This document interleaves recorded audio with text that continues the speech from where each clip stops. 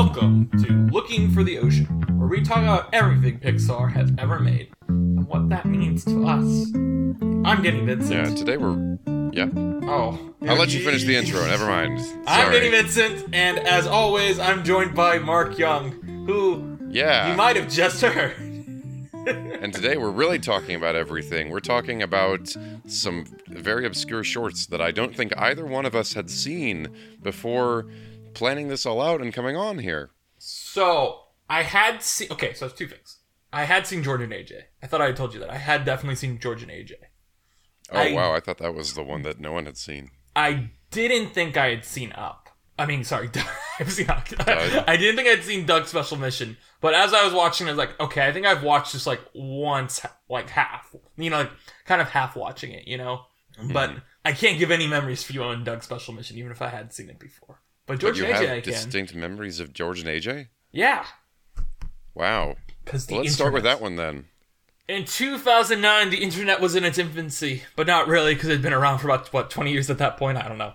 Mm-hmm. But... Great. I've always been into the internet. One of my first... I was originally on two websites. I was on... Well, actually, no. The very first website I was ever on was TV.com, which had the message boards where it was like, list your SpongeBob episode ideas here. And I would make a a Word file where it was just every single episode in that thread. I'd be like, this is the next 100 seasons of SpongeBob. I'm a very weird kid. And there was also toonzone.net, where I used the forums, where I first used my online Moncure blankments, and then that is where I saw George and AJ, because the Up DVD was coming out, and it was put on YouTube as marketing for the iTunes release. Like, you could actually watch... I don't know if you could watch the whole thing, but you could definitely watch, like, the first minute of it on YouTube and be like, hey, buy the iTunes release, and that's where I saw... So maybe I've never seen the full thing, but I've definitely seen the first minute on YouTube several times. Because it was, like, a big deal. You've only seen the first minute of George and AJ? Maybe. I feel like I have seen more than it, but if I have, I've only seen more than it once, if that makes sense. I wonder if it's just because the idea, like, once you reach the joke of the short, it seems so obvious that it's like, maybe you imagined seeing it. I'm sure that you actually did, but, like, just that would explain memories of seeing the full George and AJ thing, you know? That's true. I do feel like I have seen it. I just don't know. Like, you know, I can't, like, other than being like, the internet in its infancy for Danny. This existed online. But yeah, we're talking about Doug's Special Mission and George and AJ. Two short films that were released with Up's home... Well, I don't want to say home video release because it's not like iTunes' home video. But you know what I mean? Like, release after theaters. Not physical media either. Well, Doug was on the DVD release, and then George and AJ came out when it was released to iTunes. It was weren't they released exclusive. But weren't they released on iTunes at home around the same time? Yeah, like literally within a week of each other. Yeah, and now we both watched it on Disney+, so we watched George and AJ without the Tom Kane commentary track where he makes some jokes. And Danny said it was unimportant. But I didn't think it was important until I saw the Wikipedia page. All right. Yeah. Here are my takes on these shorts. You ready for the basic takes that we can really break them down? Doug's Special Mission. Let's do it. Let's do a quick... Okay, you're going to do like a quick summary of the shorts. Oh, okay, I can. Doug's Special Mission. It's a prequel to Up. All takes place on Doug's birthday. That turns out that's when he meets Carl. Wacky things ensue as Alpha tries to give him menial tasks to do, and it keeps fucking them over. George and AJ, these are the guys who try to pick up Carl at the beginning of Up.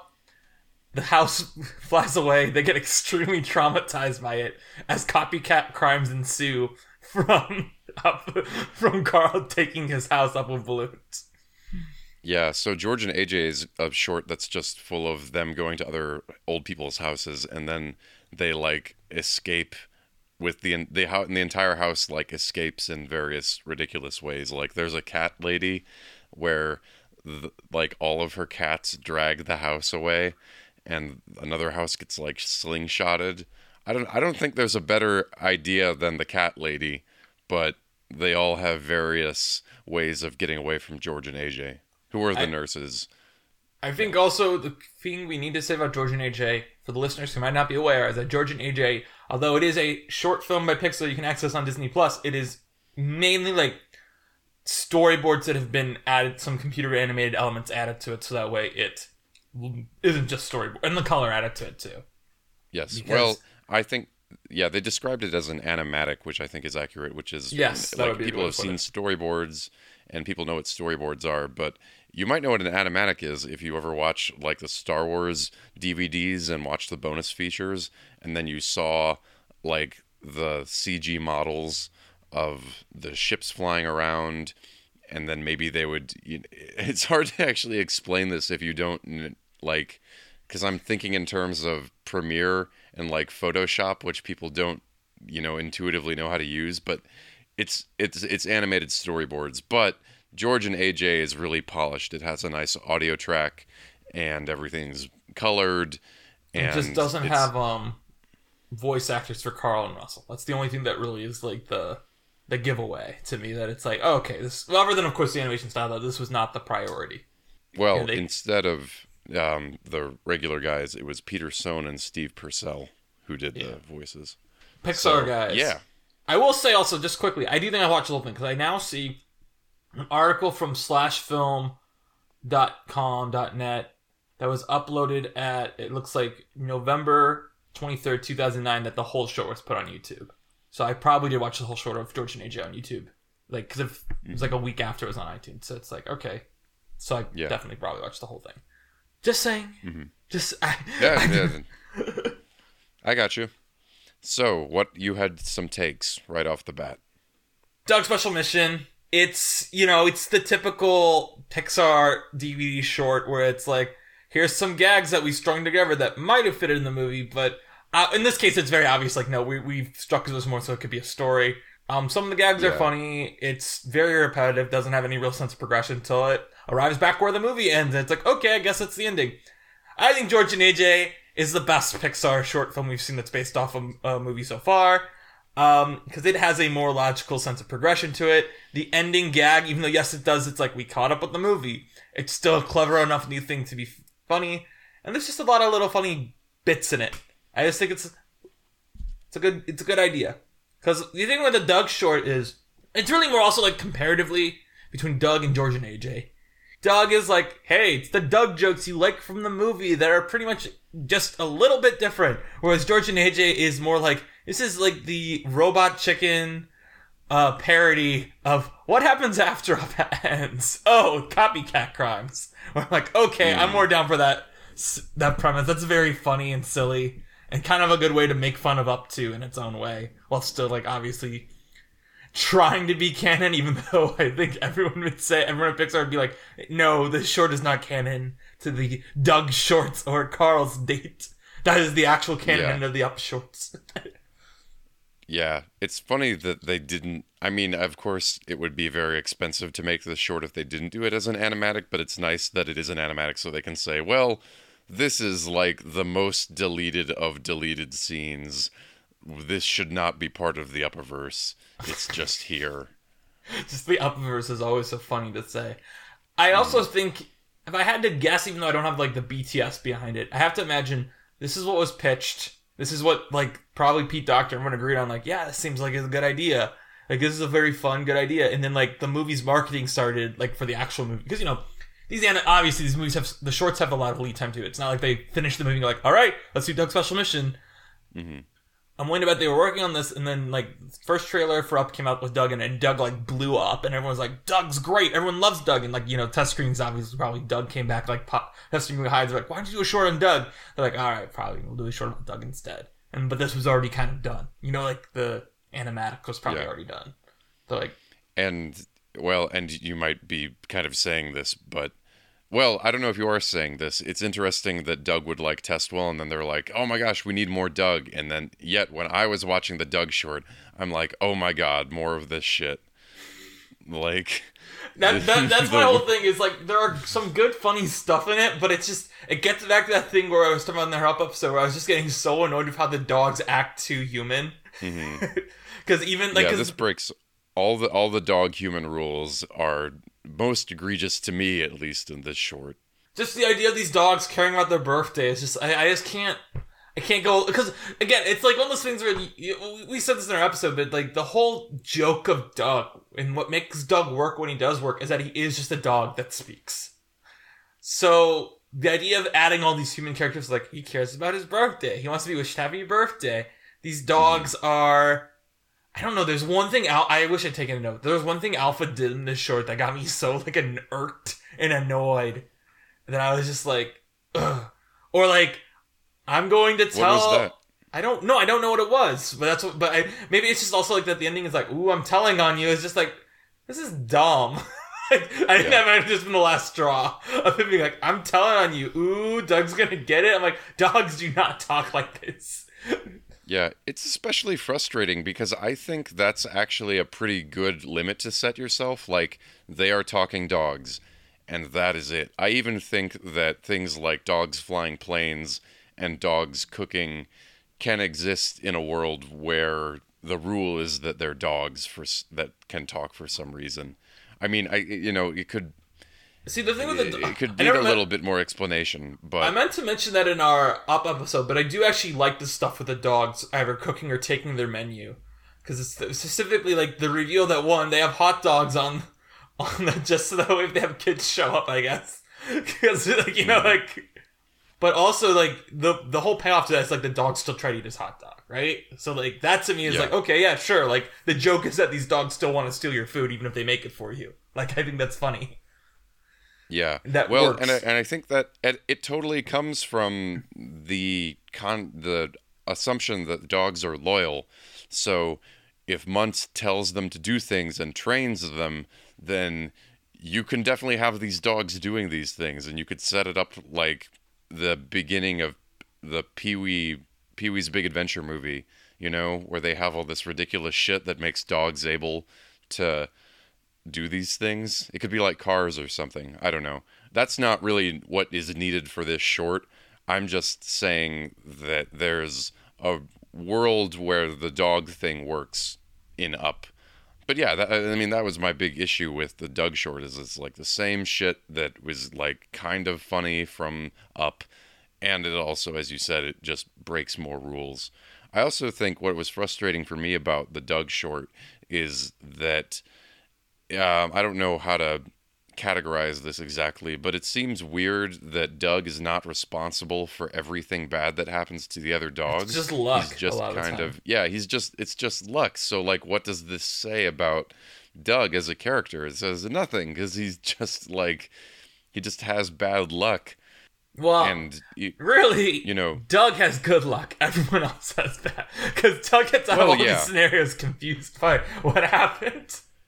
But you can imagine Doug creating issues because of his earnestness or his, like, literal mindedness about his instructions, and it just doesn't happen, and it's just like, why? It seems like they were focused more on the environment than on Doug, and I think that is, I don't know, just not satisfying to me.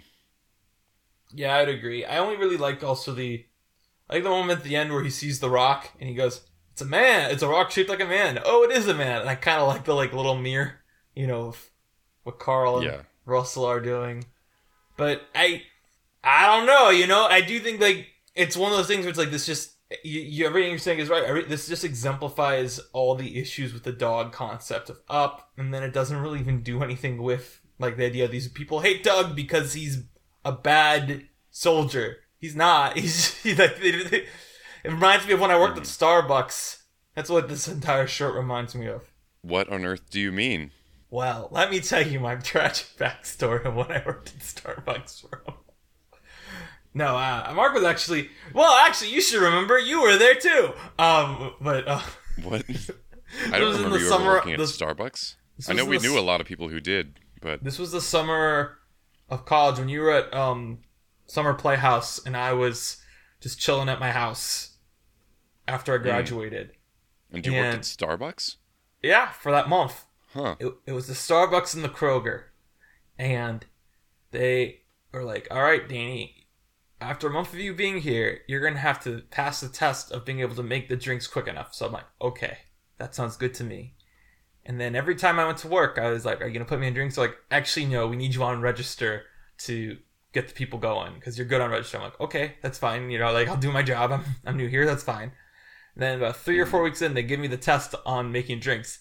And obviously, I fail because I've made these drinks maybe 3 times total in my 3 weeks there because they always put me on register. And then the next day, I get called up to the Kroger office like, we're reassigning you to bagging. And I'm like, what? How was I supposed to pass that if no one gave me a shot? And then I quit that. That fucking sucks. Yeah, and I quit that after 1 shift of bagging. And the thing that I always remember about when I tried to quit with I was like, I just can't do this. I'm a person who needs to do a job where I interact with people, right? That's why I like the Starbucks job. Because even if you're making drinks, you're still interacting with people when you're handing your drink over. And also, I was always on register, so it's like I still was interacting with people. Being on bagging is like, JK, you have to just play Tetris. And I'm always really bad at bagging my groceries anyway. So like the idea of me doing this was insane to me. And then they're like, but the thing I remember was when I tried to quit, the manager was like, well, actually, Danny, the thing you need to know is that if you're at bagging, that's the single most important job you have interacting with people, because it's the last person the customer sees when they're leaving the store is you handing the bag over and saying, thank you, have a nice day. I'm like, yeah, that's bullshit. I've been a customer. I don't do that. So the way I describe it is I got fired from Starbucks, but I quit Kroger. But actually on my resume, obviously if I was to put on my resume, which I know it was like a 3-week stint, but it'd be like I quit this entire place. Although, well, it looks bad you quit a place after a month too. No, I mean, I don't know. You had a summer job, and it's valuable to say that you were a cashier. People do value that, but yeah. I enjoyed my job for the 3 weeks I had it, and then it was like, JK, we're having you bag. Anyway, that's what I feel like this is like we're told Doug is this really bad person at being a soldier, but like we never see him given a shot to be one, so it's like, well, I mean, we obviously can tell he's not that smart, but like, is Delroy Lindo and the other dog smart? Alpha's the only one who seems smart, but even Alpha seems like an idiot too, just because like he always breaks his collar. Like that's Alpha also talks like Doug, which I don't really mind. I think it's not funny. I feel like it's trying so hard to be funny, but I don't know. Alpha talks. What was I saying just now? Alpha talks like Doug, and I kind of accept that they all have dog speak. You know? Yeah. They're all like a level of dumb because they're dogs, but then of course there's all the other stuff we talked about earlier. But yeah. I like the part where they're on the rock and it's like the most pure like luck gag of it, where it's like, Doug, go stand on that rock. He jumps up where they're standing from and it just starts falling apart. I'm like, okay. I'm really starting to see what maybe you were annoyed about when we watched Monsters, Inc., that short about the car, and it's just like, what is this? And now I'm starting to see that you're right, that it is just like, oh, well, this is a gag short that we put on the DVD, and there you go. Enjoy. Which is why I think George and A.J. is better, because it's a gag short that has like a clever gag.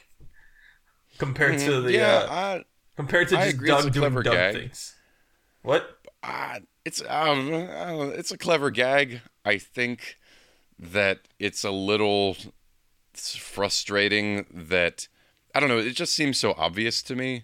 Like, once you give yourself permission to say that Carl is not the only person in the apparently real Upworld where people can, like, you know, look at the news and do things. I think that's what's so frustrating to me about is all of that, is that, like, I don't think Up should exist in a real world. It should just be, like, a bunch of symbols. That's why it feels like it is, like, to me, like, this is... No, I don't know. Do you remember the Cartoon Network Mad show that was on for, like, a couple years? Yeah, that's what this feels like to me. This feels like a little, like, short they'd have on there. It's like... Yeah. Maybe it's a bit more sincere than that. But, like, because to me, yes, it goes into that gag where it's just other senior citizens try to escape and take their houses with them. But I do kind of like the beginning of it where it's like, first we're going to reveal where Russell was actually under this house, which I think is fun. I did like that. But then also it's like cuts to a news report of people talking about this house just went away. I think the idea of like putting the reality of a news report over the events of Up is kind of just funny in and of itself.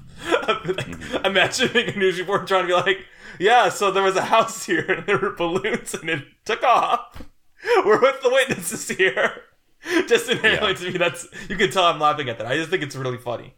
So yeah, and there is in the animatic they have that maybe your Wi-Fi froze. Did my Wi-Fi freeze? Did my Wi-Fi freeze?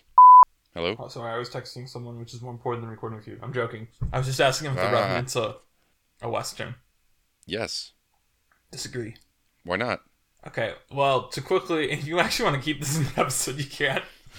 It's up to you. I played a letterbox game. I think we're about to hit 30 minutes and finish. So what's the Revenant about? Well, I played the letterbox game now with someone else because I miss it on this show, and I watched the Treasure Sierra Madre last night. And so the letterbox game for that is There Will Be Blood, The Good, the Bad, and the Ugly, No Country for Old Men, The Assassination of Jesse James by the Coward Robert Ford, and The Revenant. And they're like, all those are westerns. I'm like, I mean, I don't know. I feel like There Will Be Blood is like the giveaway to the Treasure Sierra Madre, and I think besides The Good, the Bad, and the Ugly, all these are like, I think No Country for Old Men and Assassination of Jesse James kind of like imply like something more complicated than just a John Wayne Western or like a Clint Eastwood Western. Anyway. Well, I think The Revenant is a Western in the way that a lot of, I don't want to say all Westerns, I'm like, oh, I'm the genre scholar, whatever. I think that a lot of Westerns are about the confrontation with the frontier, and I think, The Revenant is definitely about that. So it's kind of saying like, Jeremiah Johnson like isn't a Western because it's just about him surviving. It's like, it's about frontier dudes getting by. I'd call that Western-ish. When did I cut off, by the way, when we were recording early? I don't remember. I was talking about the news report and how I like it. And I started giggling while I was explaining why I like it. Oh. You were talking about the news report and how it was like mad. Oh, so you heard everything. Good. Yeah, do you have a response? I think it's very clever of you to say that it was like the Mad Show. I think that really illuminates how this short was conceived and made. That just makes a lot of sense. I think that there's an interesting transition thing that has when George and A.J. are driving away from the Up house, we only see their terrified faces, and then it's them just staring straight ahead past the camera, and then the background changes as they're driving away and then sleeping in their beds. I thought that was fun, but I also find it as boring. Well, I've been trying to be not mean about people. But anyway, that was something that I found interesting about it. It's like, because this is animation, it's very easy for us to do this transition effect where the background changes. So that was something I did appreciate about the George and A.J. short. I think it's a fun thought experiment to say, what do you think the house gag should be in this weird world, Because I feel like we're missing one where it like becomes a boat. There's one where they become a boat. Oh, is that the one where like the balloons thing? Like inflate under it? Oh, okay. Well, there's a boat one. I was thinking for some reason, I don't know how you do it, but I don't know why. Well, it's okay. I know why. It's like a generic old person like sport. But I was thinking maybe one where like they become a bowling ball, like it just becomes a giant, or like it rolls around on a bowling ball. Mm-hmm. I thought that was the one that was. I just kept thinking like, I feel like there's got to be a joke here about bowling somewhere. I don't know why, but that's immediately what I was like bowling. There could be one where it like a tree grows under it or something like that. Yeah. Or like the house grows legs drill. or something. The drill? But the drill should have like made it. If this was a full short, I think the drill would be better if it like implied this guy was a dentist earlier in life, and so that's why he has this giant drill. Something like that. Yeah. So, yeah, I guess that was part of, like, the pitch for this is, like, just come up with a bunch of ideas about houses and things like that. But I think that's kind of my frustration with the short is it's just, like, let's just make a list of funny shit. We'll pick the funniest shit, put it in the short, there you go. But I think it does succeed. But it's also, like, not not that funny. I mean, but I think it succeeds more than Doug's Special Mission. I also think it succeeds more than Mike's New Car, Jack Chick Attack. I'm trying to think what other ones we've watched. But those are the ones that I'm like, yeah, this is better than those, in my opinion. I think it does have a solid concept. Now, Mark. Yes. Do you know what time it is? Well, I hope you're going to say we have to do something and not end the episode. I'm not sure what else there is to say, but what time is it? We've promised for the last 2 weeks to go over my Zemeckis rankings. When my guest wasn't here. Right. That's right. Okay, Zemeckis rankings. This Robert Zemeckis crashes into the recording studio and goes, talk about me. Oh, that's a shame because I really used a lot of Zemeckis images on the Partly Cloudy episodes, so now we've got it should like just be Zemeckis faces instead of everything else. Okay, right, so what are your favorite Zemeckis films? I've ranked on Letterboxd 25 Zemeckis films. Now I'll point out, to be very clear, really he only has 22 films. Actually, looks like 21 films because this includes 2 short films, 1 anthology film, and a documentary he did. Well, how do we want to do this? How do we want to figure this out? How do we want to play this? Tell us what your list is and why. The best Robert Zemeckis movie, as I already said on this podcast, in the number 2 are Back to the Future and Who Framed Roger Rabbit. Mm-hmm. I think right now Back to the Future is above it. Again, ask me next week, could be Roger Rabbit above it. Mm-hmm. Now, the bigger question is what rounds out the top 5? So the top 5, these next 3, all are 9 out of 10s to me. And those are Contact, Castaway, and I Want to Hold Your Hand. You seen these? I have not seen I Want to Hold Your Hand, and I have been trying to watch Contact on your recommendation, and I cannot get through it. Oh, well, it's probably not a you movie. It's a very Interstellar movie. You hate Interstellar. Wow, you got me. Okay, I was gonna go into a whole deal, but yeah. Right. Go. You know, speaking of which, I did have this thought of like a take I could have dropped during the up episode, but I didn't want to because I didn't want to put Tessa into you talking about Guardians of the Galaxy. But I was saying to someone who I was talking to earlier about, you know, Guardians 3 is about to come out, and they were like someone who hates Guardians 2, and I was like, you know, Guardians 2 made me cry more than Up did this last watch. And I was like, ooh, that's a take I should have dropped in the episode, because Mark would have been like, about it. Maybe. Didn't you, like, not cry at WALL-E? Everyone's on their own journey. Guardians always makes me sob. That's all. Do you know what a wormhole is? So, okay, hold on. It's like when you fold a piece of paper over. See, they don't do that in Contact. They do that in Interstellar. Yeah, that's actually not... It's funny that you say Interstellar, because that's basically my issue with Interstellar. My issue with Contact is, I don't know, I just found it, like, slow. And there's that part where she's like... Because I didn't finish it. I don't know if I'll get around to it. But it's like, there's the part where she's, like, talking with the executives about, why can't you have vision? Why can't you, like, see Clinton? What we're doing? What? Did you get to Bill Clinton? No. But I know about... They used the clip of Bill Clinton. They used multiple clips of Bill Clinton and edited McConaughey and Jodie Foster and Angela Bassett all into television broadcasts with Bill Clinton right there. I mean, if anyone can do it, it's him. It's crazy. Robert Zemeckis can, like, make any film that he wants. He's very it's cool. Very true. Yeah. That's what Welcome to Tomorrow is a man who can do whatever he wants. But no, I just think it's kind of like, it's so feel good about science, and Do you know how it ends? Have you been spoiled on how it ends? I know how it ends. They make contact. They do make contact. It's just so, like, the way these people talk now to me sounds like the way that, like, tech CEOs talk, where they're like... It's like how Christopher Nolan movies written. It is. It's 100% like... That's what I gotta say. It sounds like Christopher Nolan's movies. Maybe. I feel like Christopher Nolan is a little more...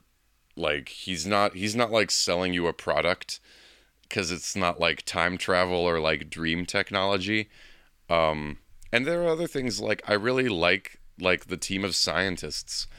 And I love... Fitchner. Yeah. And I love, like, the... like she gets all this from her father and stuff like that. I just think the whole premise of like extraterrestrial life is like, I feel like the movie is a little bit credulous about that. And of course, Carl Sagan is like all about this and everything like that too. I just think that like, you know, what? And there's also a really great book, His Master's Voice, by Stanislav Lem, who wrote Solaris, about kind of why the idea of extraterrestrial contact is like extremely complicated.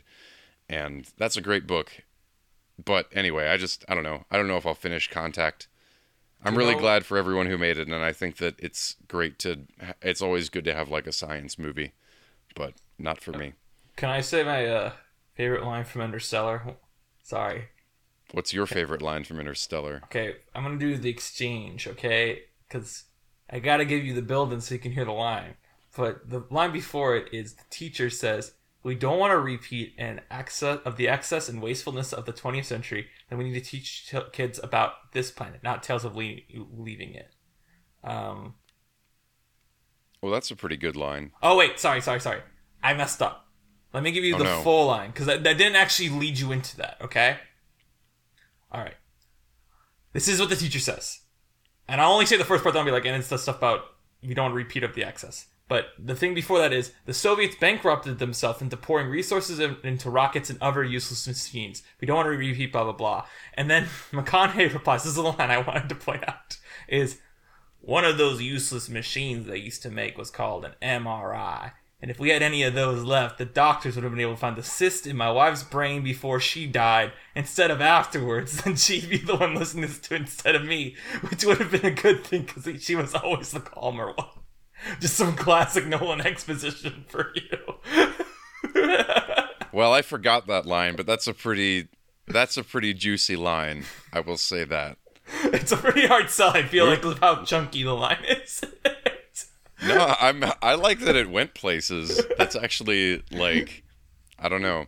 That's like, I'm going to tell you everything about multiple scenes and me and all of this. We're going to get it all done, and then I assume it like cuts back to her being silent. The next line is her saying, "I'm sorry about your wife." No, it's just, "I'm sorry about your wife."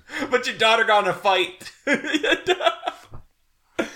Oh my god, does Interstellar have that thing where it's like, my daughter got in a fight and why can't she protect herself? Yeah, it's that part of the movie, because she defends the moon landing happened, and she gets in a fight over it. Which I guess makes sense. Her dad wasn't working for NASA, so like that checks out. I've already told you my other thing about Interstellar, where there's the line where he goes, "When you become a parent, one thing becomes clear." And I always wish the line was, "When you become a parent, one thing becomes apparent." I always wish that was the line. That's pretty good. So we're down. You mentioned Castaway last. No, I mentioned I Want to Hold Your Hand last. Castaway. Oh, okay. And then to round out my top 10 is Forrest Gump. Yes, I like it. What Lies Beneath, The Polar Express, Back to the Future 3, and Used Cars. Used Cars! And then Death Becomes Her. Used Cars is the one that I most want to see. It's good. And then Death Becomes Her and Back to the Future. No, Death Becomes Her is my only one I gave 4 out of 5 that doesn't make my top 10. Why not? These are all. Why not? Well, I mean, I just like Used Cars more, you know. And I'm more into like Zemeckis when he gets me kind of emotional with stuff. Which is why, although What Lies Beneath isn't emotional, it's just a horror movie, which is fun too. It's always fun, like, you know, like one of these auteurs, like, you know, like these mainstream auteurs where like their whole thing is like, we're making movies for like the general audience, like Zemeckis is, when they decide, I'm gonna make a horror movie. That's always fun because they know how to do it. They just always choose not to. So when they actually do make something that's like fully horror, it's very exciting, which is what Lies Beneath is. But then, so do you, yes, and now the ones that you hate. Well, I mean, no, there's a bunch of them that are like Marwen is after Back to the Future 2 and Marwen are after Death Becomes Her, which are good. Then Flight, The Walk, Beowulf, I all generally like to some degree. And then we get to the bad ones, which I won't mention the shorts or the documentary or the anthology film because no one knows what they are. It's a losing battle with an anthology film. Yeah, his is the best part of it because it's like 3 shorts, and his is the best one. But still, it's rough. But my hot take here is that Allied is bad. And the reason I said it's a hot take is I think most people who like look at his new stuff, they'll be like, all of it's pretty rough except for Allied. Allied's good, and I'm like, I'm not a big fan of Allied. It's kind of boring.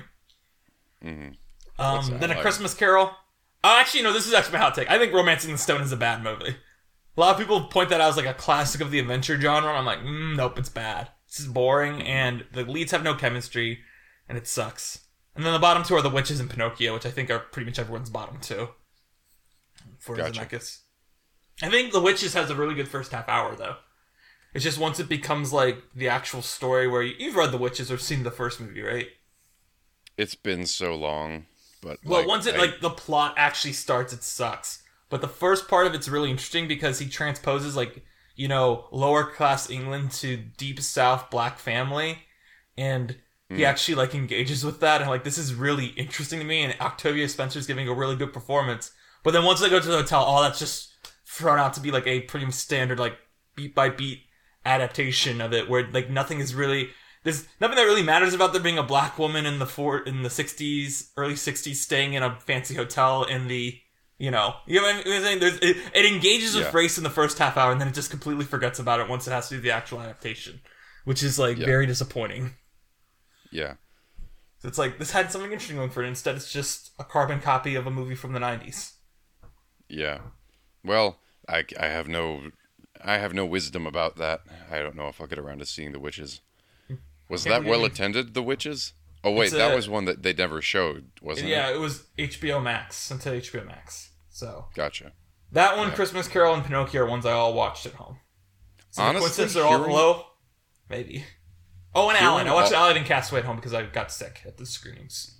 Hearing all of that, I really thought Robert Zemeckis had like a few real stinkers, but hearing that like Christmas Carol and Pinocchio are at the bottom, it's like, people just don't like his Uncanny I'm sure Valley those aren't stuff. good movies, but it's like his worst movies are so much better than a lot of the things that people make. Just like conceptually more interesting. It's just kind of like, if someone tells me they think Beowulf or The Walk are bad, I'm not going to really argue with them, even if I like, because those are like 3 out of 5s to me. I'm not going to argue with people who don't like Beowulf or The Walk, but I will say these movies are clearly so much better crafted than a lot of other bad movies out there. Yeah. And clearly have more on their mind. Yeah. I love Beowulf. I hope that we get to talk about it someday, but who knows? I don't know. I don't know if I can sit for Beowulf again anytime soon. Oh, that's. But maybe it won't be soon. So. I mean, Beowulf. I just really like the poem in whatever translation I've read of it. So, I mean, it's it's just fun to read, and I do like. It's so like dark. Criticism. It's fun to write and to read. Yes. Sorry. Go ahead.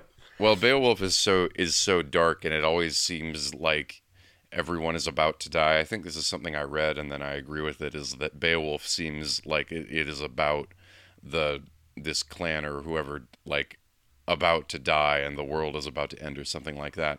And reading the poem, it really feels that way, in a way that translated to it's like an action movie, it doesn't feel exactly as hopeless and yet still engaging as the book does. Well, so one thing the guys who introduced Beowulf. it said, they said 2 things. One, they said this is going to be really perverse that we're showing this to you on 35mm, which I agree with. And then they also were like, Zemeckis said in interviews that he didn't like the original poem, and this is him kind of taking the piss on it while also trying to adapt it. And viewing it from that viewpoint, it's like, even if I haven't read the poem, I can definitely see where the humor comes from in this. Because it doesn't ever really subvert expectations or like go like, oh, isn't this stupid? It just points out the idiocy that naturally comes when you read some of these epical stories, because characters just make dumb decisions sometimes, right? Yeah. Well, I think that's part of it, is I recognize the idiocy in the original Beowulf, but because it's like there's no commentary on it, so it's a little like watching a Transformers movie, So you just know all of the characters are like terrible and really frustrating, or you don't agree with them or whatever. But because of the scale of everything, I at least like I forgive it that. I feel like I have that perspective about Beowulf.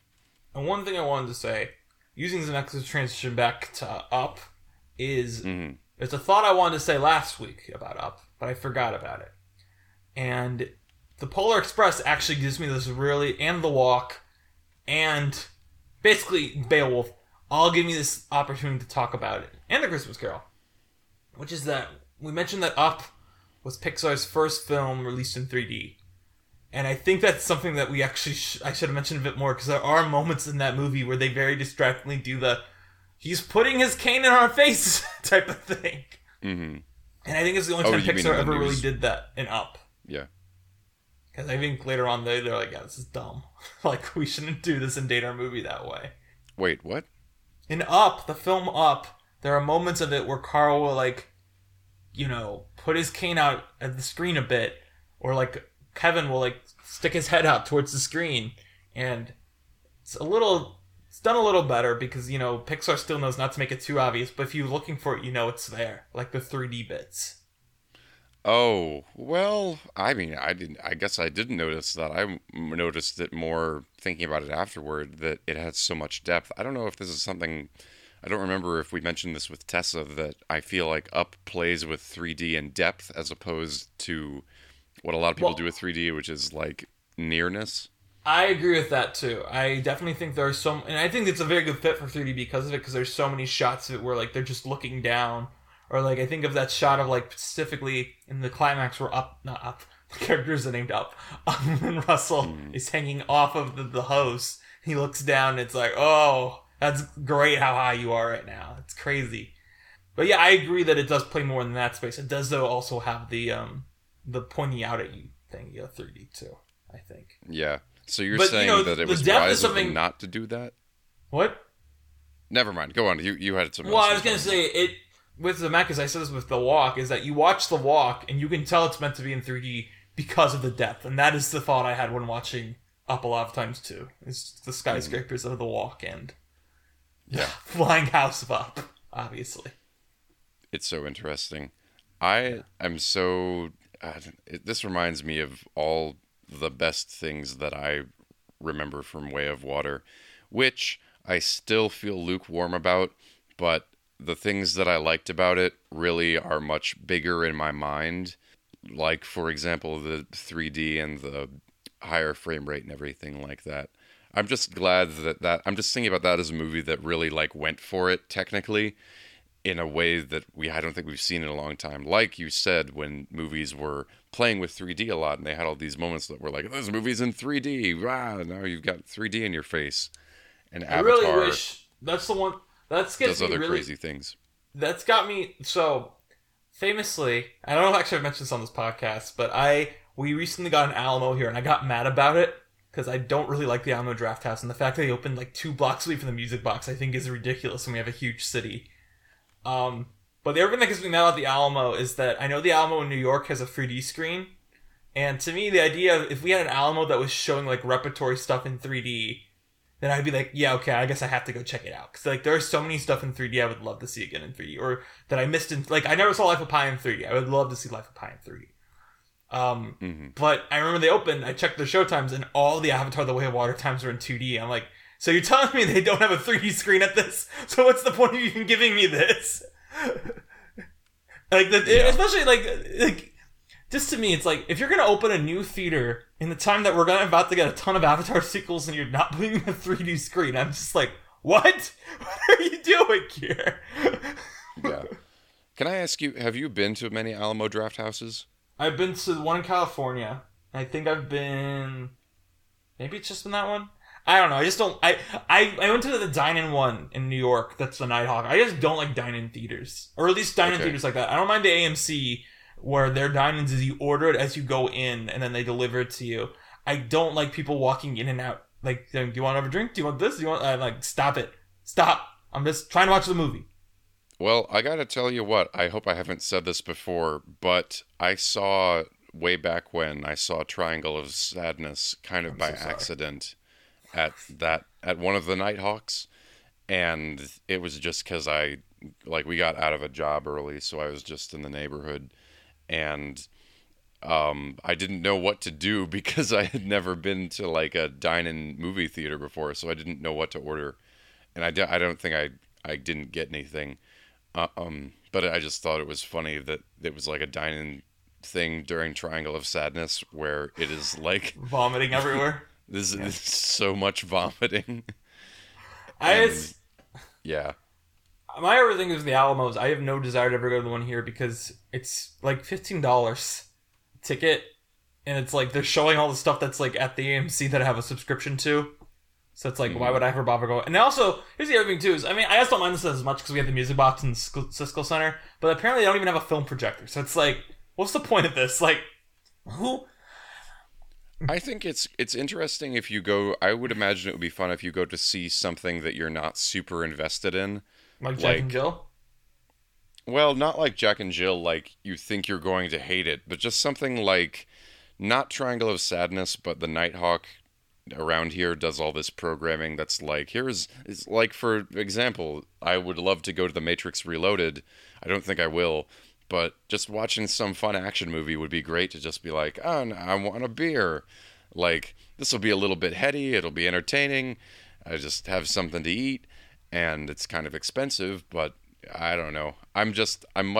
After I went, I kind of get it. Although I definitely wouldn't, I think like a movie like Tar would be weird to watch at a Nighthawk, or like anything very slow. I just look at the Alamo and I'm like, the stuff they show, like, okay, I opened up the Alamo page right now. I'm looking at the stuff they have as a, air quotes, repertory screening coming up in the next few months. Because, those are all up. They live on Tuesday, which would be cool, I guess, but the music box will probably show that sometime, right?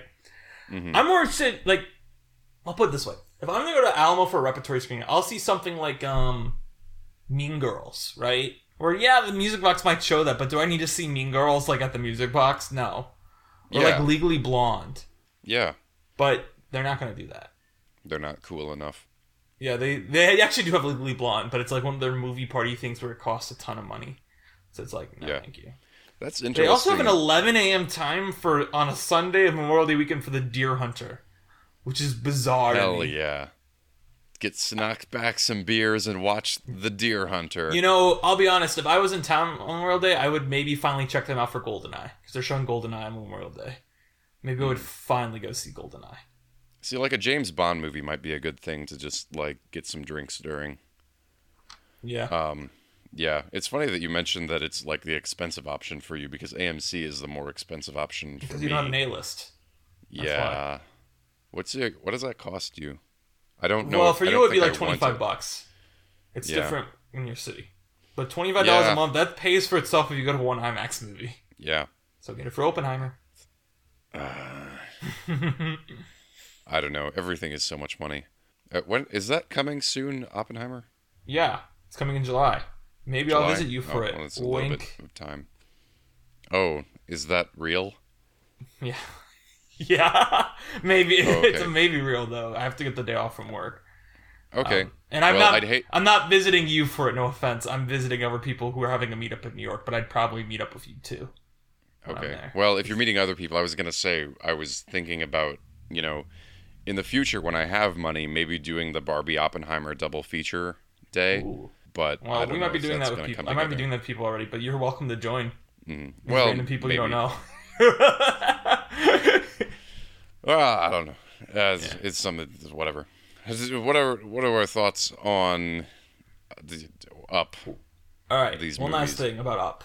Mm-hmm. This is the other thing I was going to say. I texted you. I forgot to say this thing last week. Is that Up has the same plot of the recent film A Man Called Otto. So, everyone check out A Man Called Otto if you want. Does he get a house? No, it's about the similarity is, and this isn't a spoiler, even though it's not in the marketing at all for A Man Called Otto. It's about a man whose wife dies, and in response, he tries to commit suicide. That's what A Man Called Otto is about. Does he keep failing hilariously? What is the movie about, though? Yes. Yes, that is what the movie is. Oh wow, okay. But it's also like a Tom Hanks weepy, it is still designed to make you cry. I guess that's why I haven't seen much advertising for A Man Called Otto, other than that I know the name of it. A Man Called Carl. That's what Up is. Shall we wrap it up? Yeah, I guess I give this, I'm gonna be very lame. I'll give George and A.J. some animation. I'll give Doug Special Mission some chocolate so it can die. Wow, okay. Wow, I'm in silhouette this entire time. You never said. Yeah, well, I don't know. We're rolling. This entire episode, it's just been like, I'm an anonymous. Yeah, we're talking to Danny to protect his identity. I guess I'll give it, I didn't even notice. like... Oh, well, yeah, you're in silhouette. I'm watching you. Because I only ever see you when I record, because I usually have the other, the window open to the other side, and it blocks me. Oh, I can't deal with that. What if I have, like, something embarrassing in the background of my closet? I'm gonna give both of these guys the AMC A-list subscription. Why, so we can go see Oppenheimer? Like I gave Carl last time. Yeah, you know what? These guys didn't get a lot of love.